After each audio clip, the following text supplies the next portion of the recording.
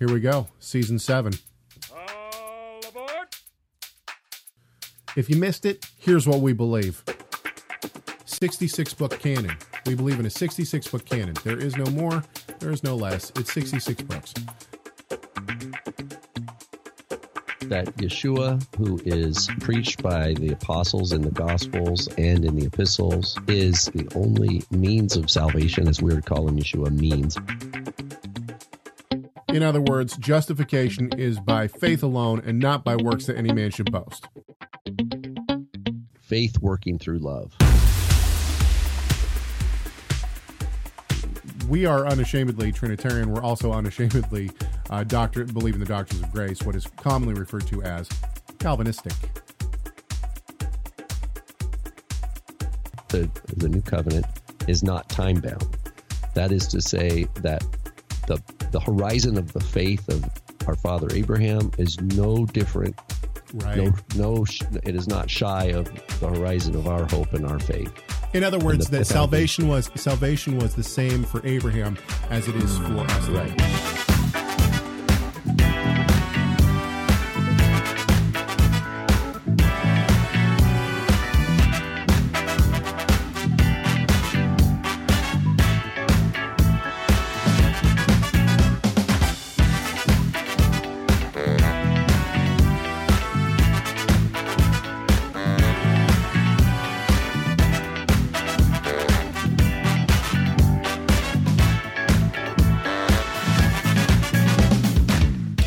It is Wednesday, January 22nd, 2020.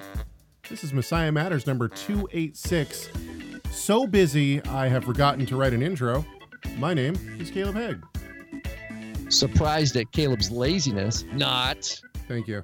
This is Rob Van Off, bringing from a new mug. Oh, what'd you get? The Mountain Goat coffee from, now I've had this mug, but I usually use a Yeshua Shirts mug. Yes. Or a Torah Resource mug. But my wife and I had a mini getaway this last summer, and we went to Packwood, south of nice product placement there, Caleb. Yes. It's a cool little coffee shop. So if you're ever in Packwood, Washington, which is south of Mount Rainier, there's a cool little coffee shop there. I think they roast their own coffee. I know exactly where you're talking about. I actually used to spend a ton of time in Packwood. Yeah, it's a cute little town.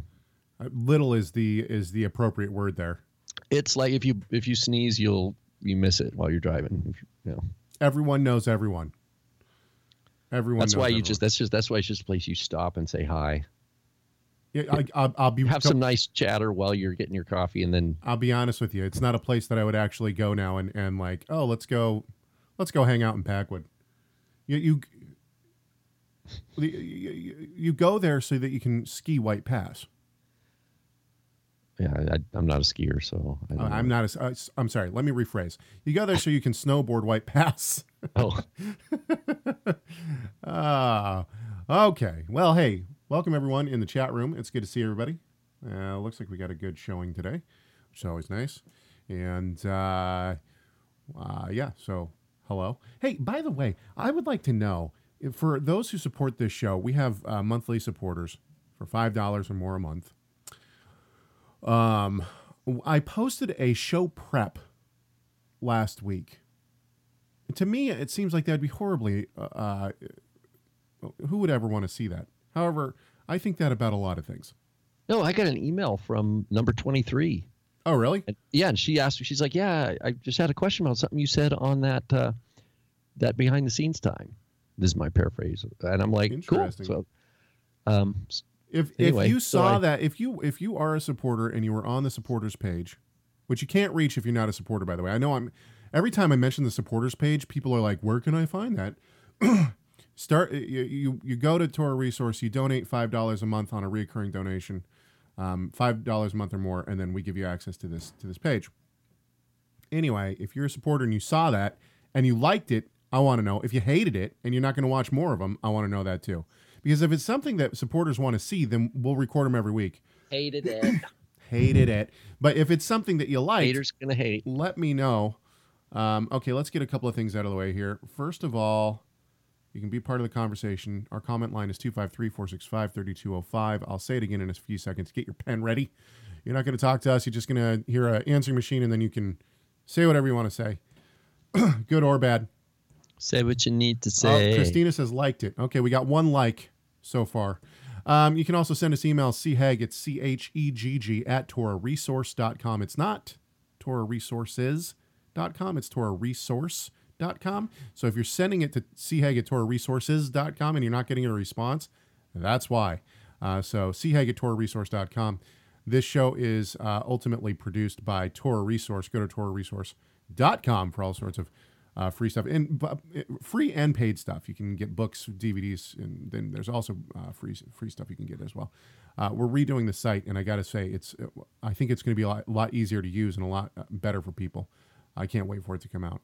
With all that said, we also have associate and executive producers. Now, one of the perks of being an associate or an executive producer, you pay for your producership once every quarter. And then if you're a producer for that quarter, we give the option of letting people write in and choose audio clips to be played on air. We got this model from another podcast, from the Podfather, actually. And so... the Podfather, I like that. Well, he's the guy who... Adam Carolla, Adam Carolla actually invented podcasting. Oh. Hence the name Podfather. Anyway... So we got this model from the Podfather, and so basically I got this message from Sue, who is one of our, I believe she's still an associate producer. I haven't made a clear distinction yet, so if you're wondering what in the world the difference is, I'm not sure yet. Can I quickly ask about the book behind you titled Paul? Is it a good book? Oh, that's N.T. Wright. No, it's not. Oh. I have N.T. Wrights. I have N.T. Wrights at home. This is...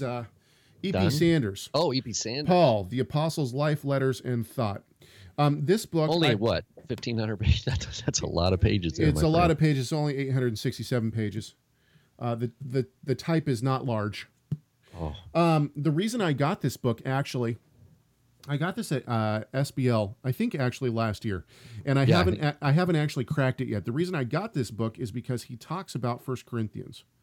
And in the work that I'm doing in Greco-Roman meals, he actually, I opened the book to the place that I was currently studying when I was looking at this book, and he wrote on it specifically, and I saw something I needed to reference. Now, I don't know how much this book actually cost me, but I'm pretty sure what I did was went to my father and said, I need this book because there's a reference in it. And that looks like, for an SBL, that looks like $20-$25. Probably. Because it's half off. It's probably like a $50 or $60 book new. I cannot recommend it or say yay or nay to it one way or the other because I haven't read any of it yet. The only thing I've read in it is the quote that I needed. But, you know, my father, I don't know if people realize this either, but there is a quote that we use often in the office. And it goes like this: need that book, buy that book. In other words, if you're going to need the book at any point, don't just ask somebody to borrow it. Go and buy the book. This is so true, because what you're talking about is a bigger theme of how necessary it is to invest in your development as a learner. You can't... If all you do is sit and watch YouTube videos, there's going to be a ceiling to your how would I say it? Discernment of subtleties. And that's why, like, when you take classes at Torah Resource, you're going to have reading, and you're going to have compare contrast reading, and then you're going to have like a writing assignment to kind of talk about, you know, this is what this guy says, this is what this lady says. This is where they agree, disagree, and this is my opinion. And Right. what that forces us to do is to, when we read and engage, is to own our own knowledge, own our own growth. So we were talking. And so it's an investment. You can't do it without it costing you ultimately time and money. So real quick before I go on, I can't believe I said Adam Carolla. I apologize. That is not the Podfather. The Podfather is Adam Curry. And I hope that Adam Curry never hears that, because I think that he would be thoroughly offended and I would get roasted a lot on his podcast for that. Uh, Adam Curry is the Podfather, not Adam Carolla. Okay, back to this though. Rob was talking about something that we actually had a little bit of interaction with before we came on air. I've been watching these actor roundtables, and they're about an hour each. I've watched maybe one or two of them. I got to tell you, I've been reading so much recently that sometimes your brain just needs a break, and I don't know how to decompress my brain without just watching something that's not theological at all. And it's often hard because what are you going to watch that's going to not be smutty? Anyway, so I found these actor roundtables. They're by the Hollywood Reporter. I found one it was the most recent one, and it had Robert De Niro, Tom Hanks, Adam Driver, Adam Sandler, Shia LaBeouf. Anyway, they're talking about Jamie Foxx. They're talking about their craft, and they're talking about what goes into it, and how they prepare for a role and all these things. And Shia LaBeouf is talking about how it's a sacred thing for him. Once he gets on set, it's sacred. It's this, he is prepared. He's made physical changes. He's gone on diets. He's done all this research. And now he comes on, and all of this work has led up to this one thing. And it's this, he gets into this state of it's of sacred space, essentially. And I thought to myself, my word, what if believers had half the amount of dedication to the Lord and to their walk with Christ as these actors have to what they're doing? Now, I understand that it's their job. But, when I think of, okay, I need to research a theology. That they're multimillionaires with their mansions on Malibu. That could be too. But the point is, I think a lot of people think that I sit around and am able to just study because that's my job. That's not my job. The job that I do is mainly, working on customer service, web development, that kind of stuff for a website. It has nothing to do with studying. Most of the study I would say 95% of the study that I do at home. So it's a sacrifice. When we invest in books, it's a money sacrifice. When we invest in Bible software and stuff like this on our computers, it's a financial investment. And when we invest time, we stay up late. I get less sleep because of the stuff that I'm trying to work on. The point is that as believers, we need to put this full dedication into following the Messiah. And I think that people haven't realized how all in we give our life to Christ. That's what we do. Our entire life is, and so, buying these books and whatnot is it's part of it. Okay, that was a total side note and a rabbit trail. Okay, let's get back on track. So basically, Sue Levy, who's one of our producers for this quarter, she wrote in and she said, I know it's a bit late because she bought her producership, I don't know, a couple weeks ago. She says, but whenever you feel like it, if you need to take some airtime, which we can always do, you can play my favorite audio clip for my producer credit.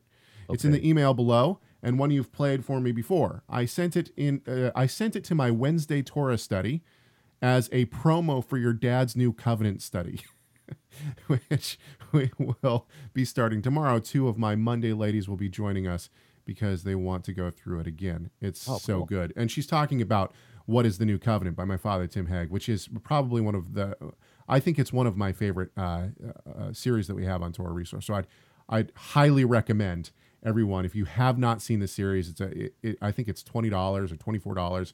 It's 4 lectures, and it's absolutely fantastic.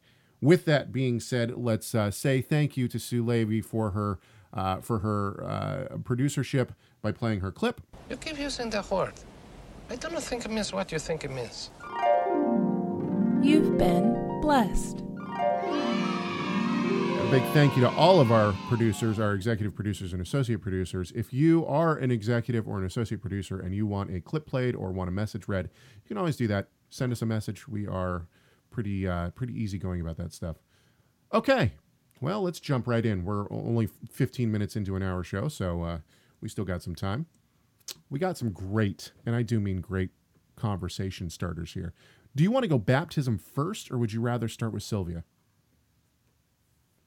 Let's start with... Or should we talk about my debate real quick? Let's do that. Let's do that. Let's do debate, then Sylvia's email, and then baptism. I think, yeah, agreed. Okay. So I had an informal conversation. That's what it was called. I would consider it more like a debate, but it wasn't structured. So there was no moderator, which is why it's not called a debate. With Sean Griffin. Now, I've been asked by probably 5 or 6 YouTube channels recently in the past 2 months to come onto their YouTube channel and talk about the deity and or the Trinity. This has probably stemmed from the fact that in January we switched our intro music and we put a couple of doctrinal notes in there, one of them being that we are unashamedly Trinitarian. This has brought the heretics out of the woodwork and has brought them into our chat rooms without fail. Every single week there's somebody in the chat room trying to say that the Trinity is unbiblical and trying to spout off the heretical views. Anyway, that being said, I've been asked onto a lot, and my personality on this show is one that I don't censor a lot. It's just Rob and me talking. So a lot of the time I'm able to be a little bit more forceful, and not only that, but I don't have time to sit here and talk about every single aspect and every single argument and all those kind of things. So I think that people think that I'm coming across abrasively, which I probably do come across that way. It's not how it's intended. So I saw Sean debate David Wilbur on the Book of Enoch, and obviously I disagree with Sean. He runs a YouTube channel called Kingdom in Context. Obviously I disagree with Sean on numerous theological doctrines. But the thing that I did like about Sean is that although I feel he is condescending towards his opponent sometimes, I think that he also is not one to yell or get upset. He holds his cool. And I felt like that would be the kind of person that I would actually like to talk to, because the last thing I want to do is go and talk to somebody who's, won't let me talk or keeps pressing the mute button, something like that. So I went and I had this conversation. I made some mistakes. There's no doubt about it. I made a couple of mistakes. And one of the biggest mistakes I made was he said, we were talking and the back and forth was going pretty fast. And he said, we were talking about begotten. Now, if my mind would have been working right, he said, now begotten means created. And I said, yes, wait, no, that's not right. And that threw me off. So if I would have been thinking, I would have said, well, okay, when Yeshua is baptized, and the Father says, today you are, the dove, the Holy Spirit descends as a dove on him. The Father says, today you are my son, today I have begotten you. It doesn't mean that Yeshua was created right there and then. That's not what that means. So there is a meaning within begotten, especially within, his big thing was divine agency, which I wish I would have pressed him more on this, but he doesn't. I don't think he's really represented divine agency very well. Anyway, the point is that this idea of begotten does not always mean being created. It's a status. It's a status marker. So that was one of my big mistakes. Anyway, if you want to watch that, you can go to Growing in Messiah. The Growing in Messiah YouTube channel, and you can watch it. There was one, Caleb, if I may. Yes. Unless you had any other thing you wanted to talk about. Please. From that. Because I watched the first 5-10 minutes, and then I skimmed through, and then I watched the last 5-10 minutes because I didn't have a whole hour. But one area where I think he has a big challenge ahead was you brought up the words of the last Passover or Last Supper, and he kept saying to you, I'm not going to eat with you, as if he was trying to argue that Yeshua keeps Passover in heaven and therefore all the other feasts, and he wouldn't let it stop if you go towards the end you can see it. He won't. It's to you, meaning only with his disciples. But his reading is complete. There's no way his reading is sustainable. If you look at Luke 22, Yeshua says, I've desired to eat this Pascha with you before I suffer. For I say to you, I shall never eat it. I shall never eat it again. Or, sorry, never again eat it until it is fulfilled in the kingdom of God. And when he had taken the cup and given thanks, he said, take this and share, etc. I will not drink of the fruit of the vine from now on until the kingdom of God comes. Okay, so his reading is completely incompatible with Luke 22. And I was shocked because what that showed to me is that he's driven by an ideology or an agenda, and he's rather than being shaped by the actual scriptures. And I had that inclination when he kept pushing this agency idea, because there's, if he's going to say the word Trinity is not in the Bible, the word agency is not in the Bible either. Right. And he's pushing this concept of agency. And I just think he seems kind of green. I think he does have a calm demeanor, and that was nice. He didn't like get angry or not, but he is a little bit. I got the sense he was condescending. He talked down to you, and I think that some people like that in a leader. They think that means that this person is trustworthy as a leader. But my personal opinion, I come away with that going, wow, yeah, this guy has a lot of growth, and I hope he has some men in his life that are sound in the Word of God that would help him as he learns the languages and continues to refine and work on his theology. Right. Yeah, actually, so there's a little bit of a discussion in the chat room about the idea of begotten. The term, today you are my son, today I've begotten you, and I talked in that debate about suzerain vassal treaties. However, Sean was unaware of what suzerain vassal treaties were, which was interesting because he wanted me to, he said, at one point, you should go research agency, but he was unaware of what a suzerain vassal treaty is. So isn't that where you start? That means he's got the idea of agency. He latched onto that from someone he's listening to. Buzzard, probably. Buzzard or good. Maybe, yeah. And he's running with it. And he hasn't stopped and brought, and this is going to tie us to Sylvia's thing, he hasn't brought that thought fully to submission to Christ, in my view, because it won't stand. But the point is that within the 15th century BCE suzerain vassal treaties, we have this term. Non-biblical texts have, today you are my son, today I've begotten you, from one king to another. So, I mean, it's this, and this was, I was another point is that he asked you, he says, well, like you were trying to explain back to him his viewpoint. Like, so you're saying that Yeshua was at some point created or begotten. And he's like, and his response was, well, you use whatever words you want. And that, it's like, no, it's like, that was a bad move.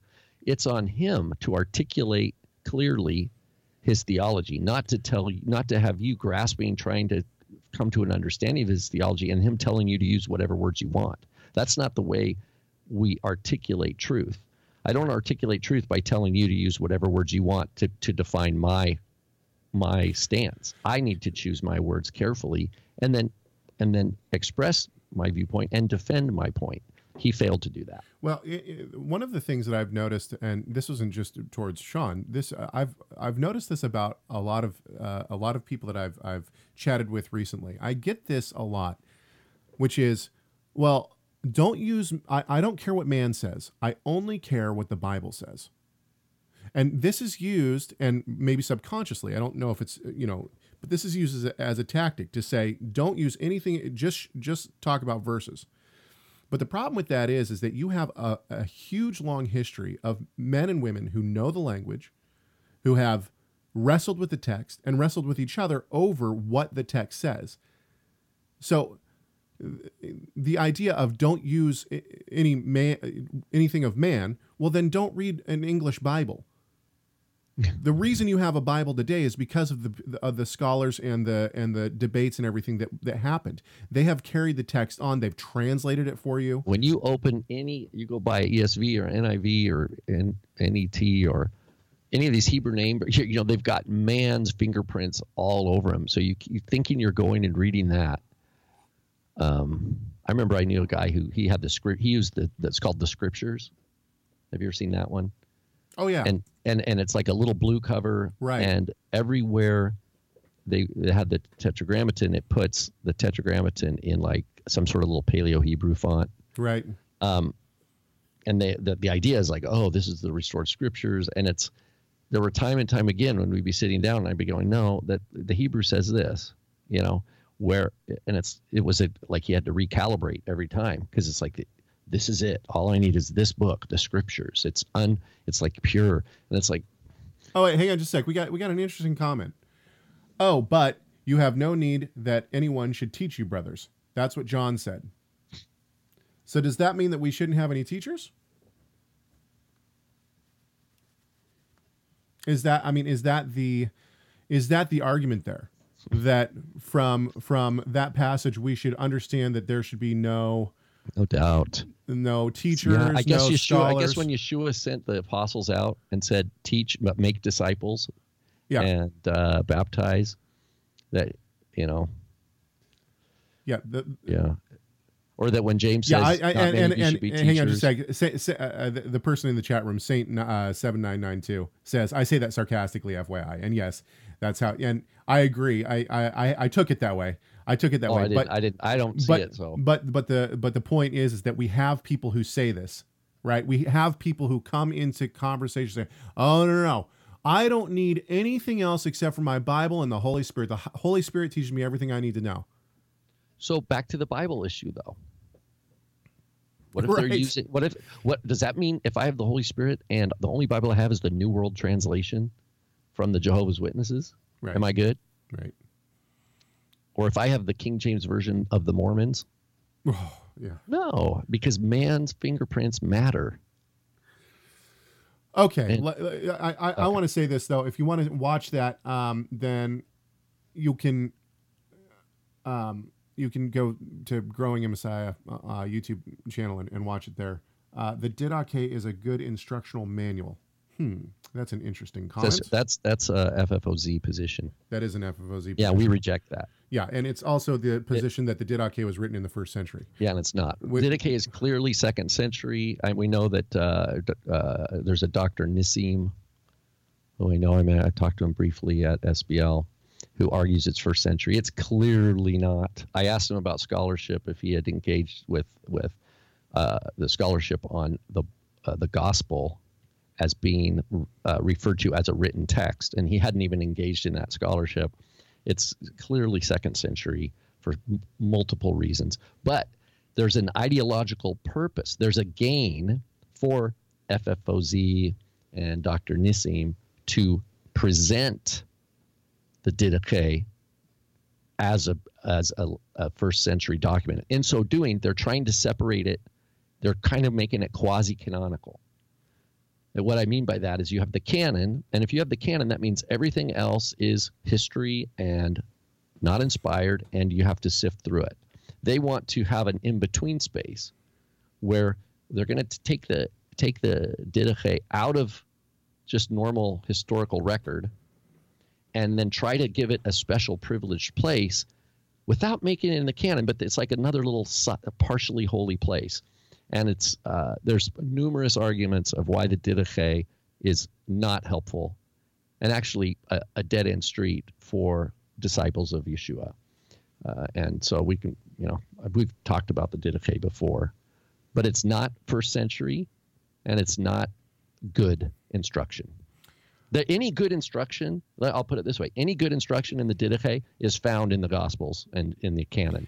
So therefore, it doesn't contribute to understanding the canon. The Didache contributes nothing to understanding the canon. It contributes to understanding one stream of tradition in the early 2nd century.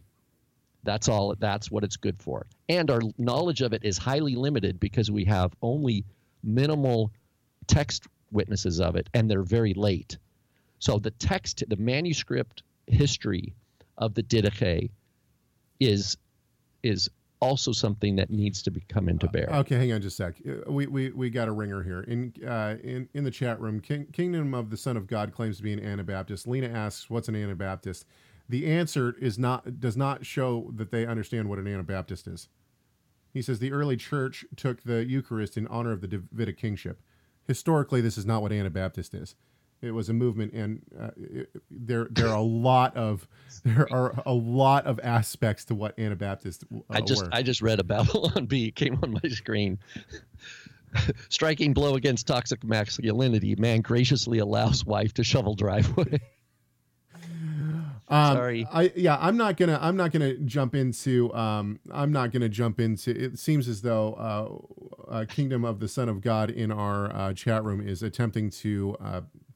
I don't know, do what, but we're not going to engage in this kind of conversation right now. We got other places to go. Let's move on. Go ahead and talk about. Do you have Sylvia's email? I can read. I'll read while you do the tech. I could have done this earlier, buddy. Sorry about that. I thought you couldn't hear me. So here's Sylvia sent us a message through Facebook, which is one of our avenues. I don't know if we really talk about Facebook much, but Messiah Matters has a Facebook page. And you can send us a message through Facebook also. And I'm usually the one that reads those first, whereas Caleb gets the voicemails first. But we do share them. We'll both get it no matter what. But anyway, Sylvia connects with Facebook, and she says, I have a question. Many in the Christian community talk about strongholds, the need to break them in our families. So she's talking about strongholds, and I've encountered that before too. She continues, what does the Torah say about this? I have not read anything in the scriptures about this. I have been a follower of Jesus for about 45 years and focusing more on the Torah for about 10 years. Wow. That's awesome, Sylvia. That's such an awesome walk. 45, that's almost half a century walking with the Lord. Then she says, I enjoyed listening to you on YouTube and reading information on Torah Resource website. Thank you, Sylvia. I think Sylvia's in Spain. I think so. But in any event, we appreciate that message, and we just want to say what an honor it is to receive a message from you, and that you I turned 49 this year, so you've been walking with Yeshua for almost my whole life, right? And that's very special, and so in any event, back to your question about strongholds, the place, and I had a subsequent back and forth ping just to clarify, and I think I'm on the same page with Sylvia, and what she has in mind is 1 or 2 Corinthians 10, and I think this will also be a good verse to segue into baptism, our third topic today. But our second topic is Sylvia's email, and Tim wrote a comment. No, Tim has not done a commentary on 2 Corinthians. I wish I told him. But I haven't. I told him today that he needed to. I don't know if Tim has done a commentary on this verse, so I'm ignorant as to that. So if Tim's written on it, I have not looked, but there's so many articles you could look through from Torah Resource. But we do want to look at it. Paul writes in verse 3. I'm going to start in verse 3, even though we might go back to verse 1 when we talk about baptism. So this is 2 Corinthians 10. He's talking about believers. Though we walk in the flesh, means we still have flesh and blood bodies, even though we're new creations, we're new covenant members. We're identified, and we're going to get into this baptism issue, with Messiah's death, burial, and resurrection. Mm-hmm. His new life, his resurrection life, is inseparable from our new life. Our new life is inseparable from him. This is what Paul means at the end of Galatians 2 when he says, I am crucified with Christ, yet not me. I live, but yet I don't live. It's Christ who lives in me. And he's trying to explain this, but Paul doesn't see himself as this separate thing anymore. He's part of Yeshua's resurrection life, Baruch Hashem. Okay, for Paul says, though we walk in the flesh, we do not war according to the flesh. In other words, we're not fools. We know that while we walk in the flesh, we don't fight against the flesh. We recognize the flesh by God's gift of discernment, wisdom. We recognize the flesh for what it is. We do not war against the flesh. For the weapons of our warfare are not of the flesh. But now I'm reading the NASB, and there's various readings, but it says, but divinely powerful for the destruction of fortresses. And that's the word here that is, I think, taken and maybe in some cases hijacked for different ideas of break the strongholds in your family and things. And we'll get to that in a second. Verse 5, we are destroying. Now, it comes from the same word in the destruction of fortresses. We are destroying speculations and every lofty thing raised up against the knowledge of God. And we are taking every thought captive to the obedience of Christ. Okay, so what does this mean? I see this as this is like such a precious passage of Scripture where Paul is talking about something that's super important for us as believers, is that as a new creation believer who still is in this world and still is in the flesh, and there's all sorts of, this is where the trials are, right? The trials and the battles and the pain and the suffering and the ache and the, all that kind of stuff. And the sinful nature is there. How are we to be equipped?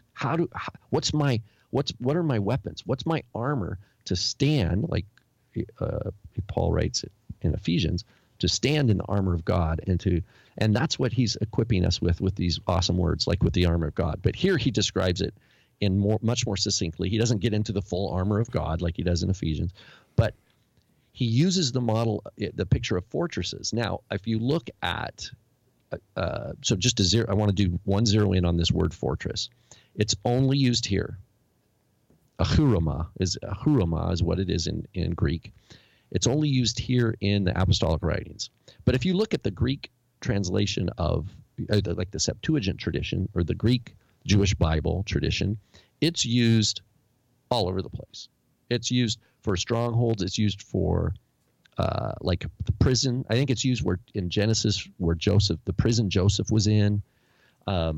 It's used in a verb form to fortify the walls of Jerusalem, to build up a city wall. And that's the idea. So all the canonical Tanakh, what we would say the Greek Tanakh, if you could say that, uses it only for like a prison or or a fortress. But what we see, we have two places in First Maccabees, which they say is about 100 BC. 100 BC. So First Maccabees was written in Greek about 100 years before Yeshua, roughly. And in First Maccabees, it's used this way, and this is telling the story from the 60 years prior, the 160s of the Antiochus, the whole Hanukkah story, right? Where the Greek infiltration and so the First Maccabees 162 says many in Israel remained strong and fortified themselves not to eat common things. They preferred to die so as not to be contaminated by food and not defile the Holy Covenant, and they died.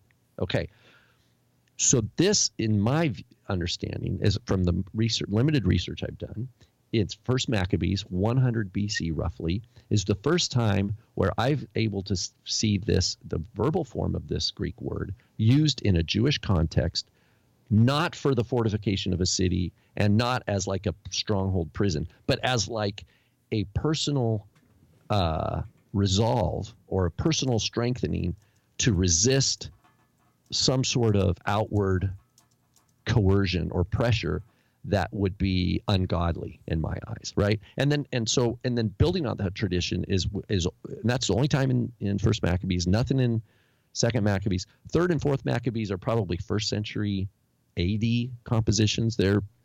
Fourth Maccabees is quite late, but in Fourth Maccabees we see it. It says, just as towers jutting out over harbors hold back the threats of waves and provide calm to those who sail into the haven, so the seven-towered good sense of the young men, by fortifying the harbor of piety, conquered the unruliness of the passions. For they constituted a holy chorus of piety and encouraged one another. Okay, so I think that the author of Fourth Maccabees is influenced by the picture from First Maccabees, which might be 200 years older, and is using this stronghold language specifically as a personal religious resolve to stand firm against some sort of outward pressure to stray. And so they're fortifying themselves. And so I think that when we read 2 Corinthians 10, then at least this one little blip where he says, the weapons of our warfare are not of the flesh, but divinely power for the destruction of fortresses. He's not talking about that believers in Yeshua are going to go take down a city wall, right? He's talking about human pride that has built up callousness to the truth of God, to hearing the Holy Spirit and responding. And one example, I would say Paul probably, if we were able to talk to him, maybe someday, Lord willing, we could even sit down with the Apostle Paul in the kingdom and have this conversation, he's such a great example.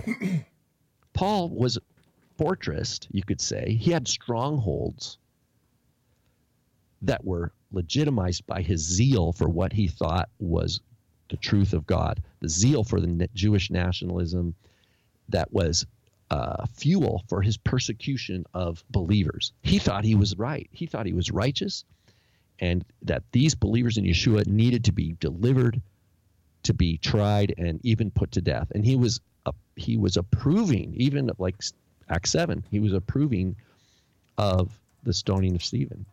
That was a stronghold. That was a stronghold that, by God's grace and his election, boom, he gave him the smackdown. When I think of strongholds, when I think of this passage, and I could be totally off on this, so you can correct me if I'm wrong. But when I think of the 2 Corinthians 10, 3 through 6 passage, what I think of, where my mind goes, is Matthew 6:19. I will give you the keys of the kingdom of heaven, and whatever you bind on earth shall be bound in heaven, and whatever you loose on earth shall be loosed in heaven. That's actually a bad translation. It should be whatever you bind on earth will have been bound in heaven. So I think there's obviously a spiritual element, which obviously you've touched on, Rob, that has to do with belief. Well, and the core question, though, is what does the Torah say about this? Right. So just to be clear, the Torah doesn't use this specific word to talk about it in the way that Paul or even in First Maccabees says it's being addressed.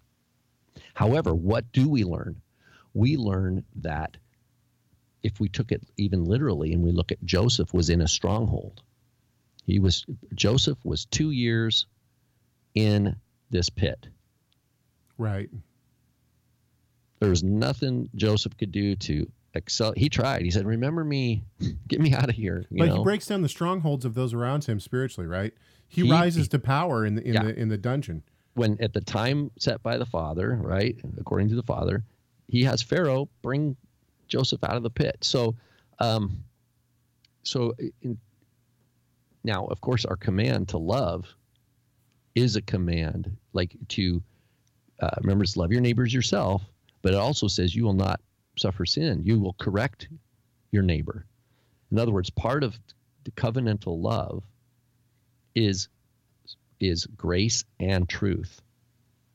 That means if my brother's trapped in a sin, and this is Galatians 6. If there's one among you who's trapped in a sin, which is in a stronghold, I would say, Galatians 6, you who are spiritual among you go and seek to restore the one and watch yourself lest you too stumble, right? So that is just an expounding on the Leviticus command to love your neighbor as yourself.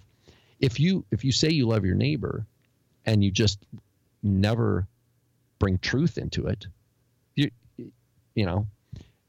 love is not always just yes. Love has no. Love says no. Sometimes you can't do this. No, this is wrong. This is against God's word. And if someone's resistance to that, you could look at Matthew 18. What does Yeshua say? You go privately if he's offended you. If he doesn't hear you, then there's like a stronghold there, right? You bring someone else and you try again, right? It's like you're coming to a city. There is a proverb, that a brother offended is harder to capture than a than a fortified city. I don't remember where that is in the Proverbs, but and then you try to reconcile, and if a person persists in their stronghold, at some point you have to break fellowship. Right. And that's Yeshua's instruction. So these are unpacked, in my view, from that. One other bit is it a family thing? Are there strongholds that are transmitted down through families? I would say strongholds don't have to have family commitment. They could go to, I think this whole agency thing is a stronghold that we were just talking about. And I think it just goes from one teacher goes out and teaches and someone else takes it and runs with it. I see that as a stronghold.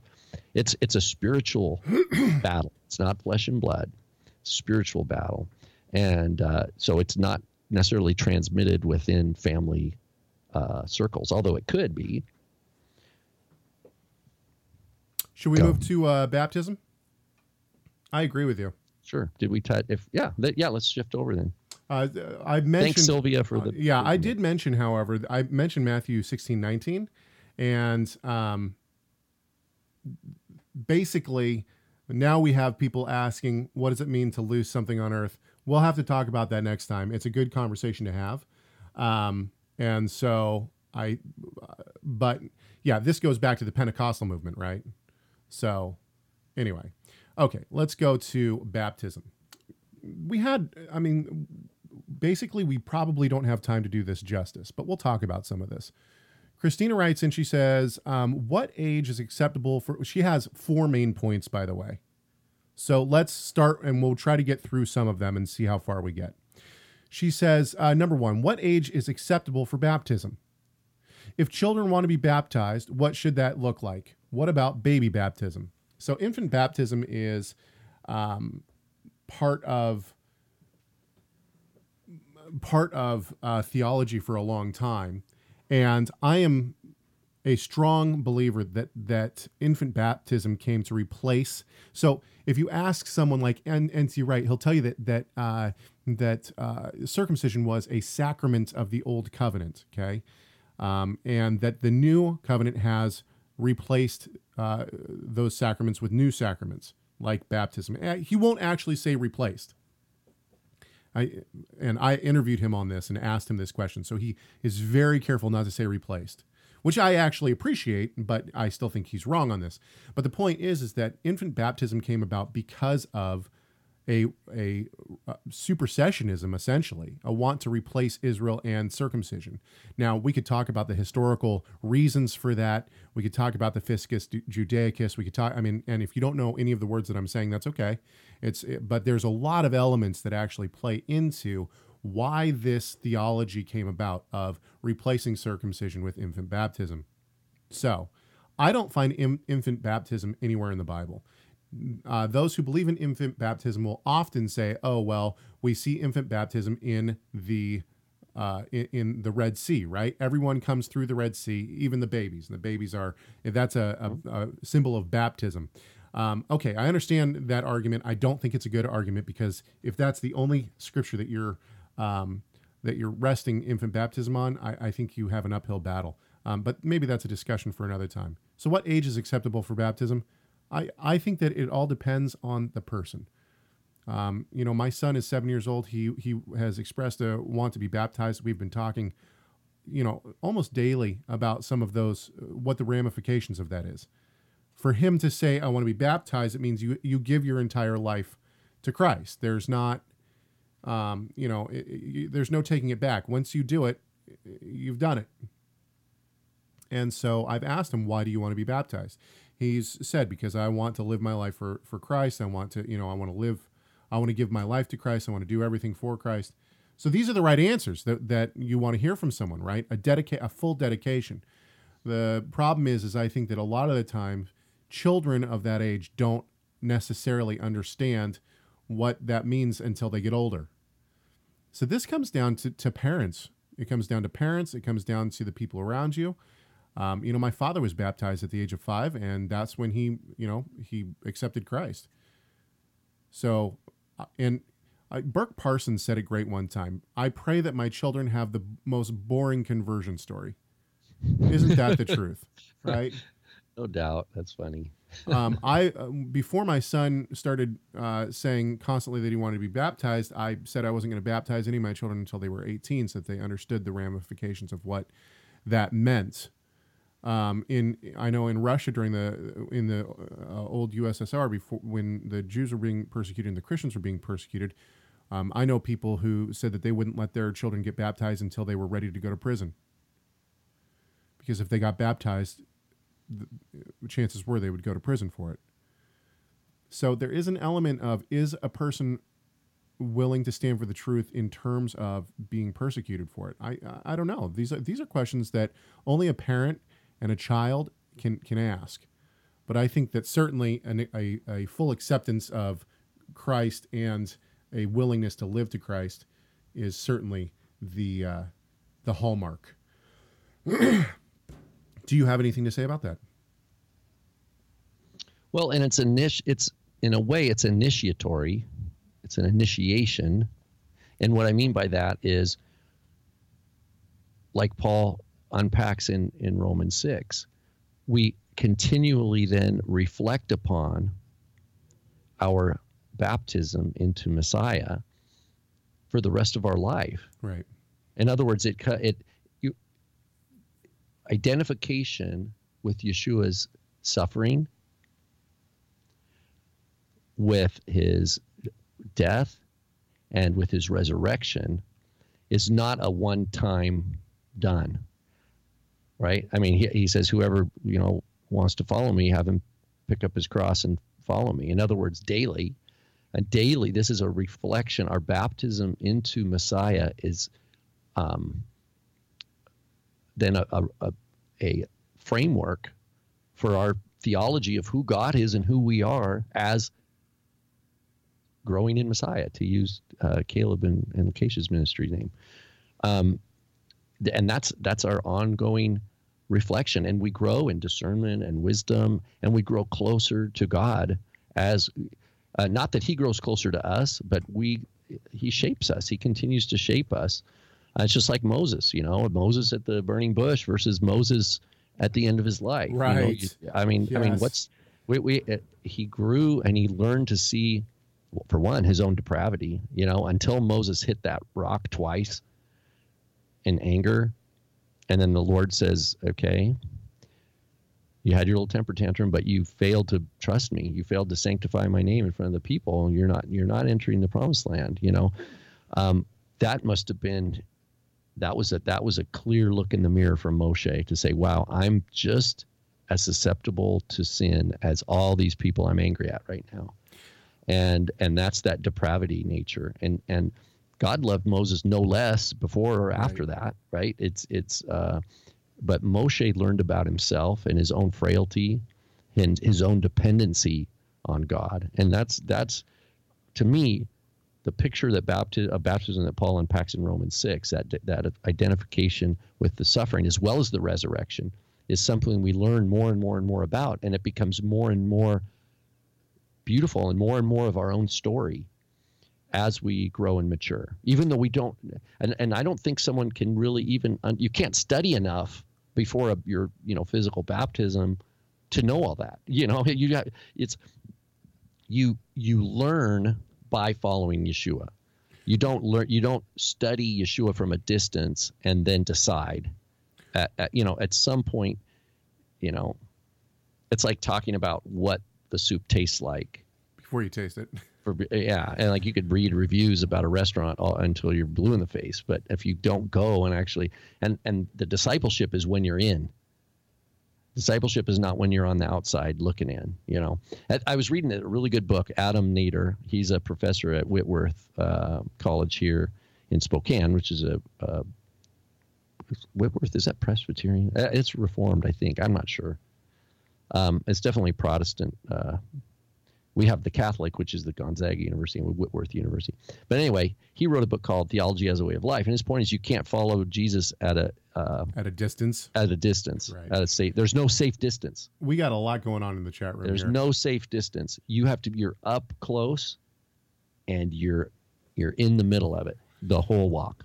So, Ignition Nation says, should someone be baptized if someone was baptized then fell away and years later come back? So, this is one of the things that, Like a reaffirmation. yeah, kind of thing. I've done that. I did that. I'm okay. I mean, that's I've- obviously not the. I have no problem with that. But the point is that when you're baptized, you're willingly saying, yes, I give my life to Christ. And so that should, no matter what, it should be an outward expression. And Josh was right. Peter says, repent and be baptized. Now, at what point a child comes into an understanding of what that means, that's a good question. Should baptism be in a dedicated pool if possible, or should folks be baptized wherever they can be immersed in a public or informal place? I've baptized people in pools before. I was baptized in a pool once, and I was baptized in a baptismal once. I don't think that's the point of it. I think the traditional, it's got to be a living body of water or whatever it may be. These are man-made regulations that have been placed onto something that God told us to do. We have been told to be baptized. That it means that it is a symbol, a marker of us saying, I am no longer sins, I belong to Christ. And I give willingly everything that I am and will be and will do to Christ. A lot going on in the chat room. Anyway, so I think all good things to think about. What is required scripturally before one can be baptized? To believe. To believe. Repent and believe. And I think both of those go hand in hand. A person who truly, look, believe does not mean like, oh yes, I think there's a God, right? Even the demons know that there's a God. That's not what it means to believe. Believe means understand what it means and repent, realize the impact of what it means, live it. That's what believe means. So what is required to be baptized? Believe and repent. And repent means turn. Who can baptize someone? Pastor, elder, mom, dad, anyone. Doesn't matter. And actually, I'm not completely certain that there needs to be another person to help you go under the water. All I'm certain of is that there needs to be witnesses. It needs to be witnessed. Should baptism happen in running waters, pools? We already answered that. How many times can or should someone be baptized? I know that, and we talked about this last week, someone's going to bring up the point, one baptism, one Lord, one baptism. That's not what it's talking about. So the idea that you can't be baptized a second time in your life, especially if you've been, if you were baptized as a baby or something like that, or if you got baptized into, say, the Catholic Church and now you want to be rebaptized or something like that. Certainly, giving your life to the full service to Christ is basically what we're trying to do here with baptism. And interestingly, I didn't realize this, but the Episcopals, they believe that God's grace comes through the sacrament of baptism in the Eucharist. So you don't get God's grace until you get those. Right. Which, wow. I never realized that. We're pretty much out of time. We could do one more. Want to? One more? One more what? One more. Well, we went through two of her questions here. You want to Oh, yeah. Okay, go ahead. Differences between mikveh and baptism. We've actually talked about this before. Maybe discuss the symbolism of water cleansing throughout Scripture. Well, I'll jump into this and then you can take over. I certainly believe that there is a difference between mikveh and baptism. Now, I know that people are going to say, oh, well, baptism came from mikvahs. There actually isn't as much evidence for that as you might think. And the reason why is because they're so much different in nature. Mikvahs are for the cleansing of uncleanness, and I understand that there obviously is some crossover here, but it's done repeatedly, right? There's many different times that you go and you have a mikvah. You can have a mikvah, multiple times in a week. And there's always a context in which you have a purpose for doing so. Yes. And You so, wouldn't just go do a mikvah. It's not like a bath. It's not like, in our culture, you get up, you take a shower in the morning, or, right. someone might take a bath at night or whatever. It's not, you don't think of it in terms of that. But at the same time, when we look at baptism, and when you had a mikvah, which is, by the way, for those who don't know what that word means, it's essentially a ritual bath. And we see these throughout the Torah. Beyond that, you weren't giving anything for that bath, for that ritual bath. In other words, the difference is that with a baptism, it's a one-time symbol. It's a symbol of death to life, and you're giving something.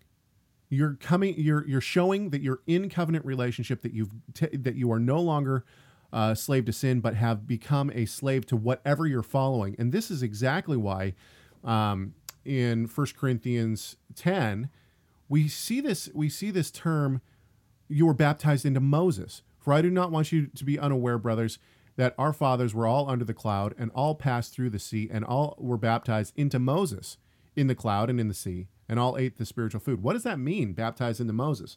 Well, what I believe that means is that they were willing to, it looked like they were going to die. They followed Moses. They put their trust in Moses, and they followed him no matter what. They're pushed up against the sea. Pharaoh's behind them. They say yes to following Moses, and then they go through the water, right? And they're saved. The point is that being baptized says it's a symbol of, I will follow this person. I have given everything. I just realized I made a blunder earlier. I was thinking, I was in 2 Corinthians 10, and I was thinking I had my Corinthians mixed up. It's 1 Corinthians 10 that has this verse that you're reading now.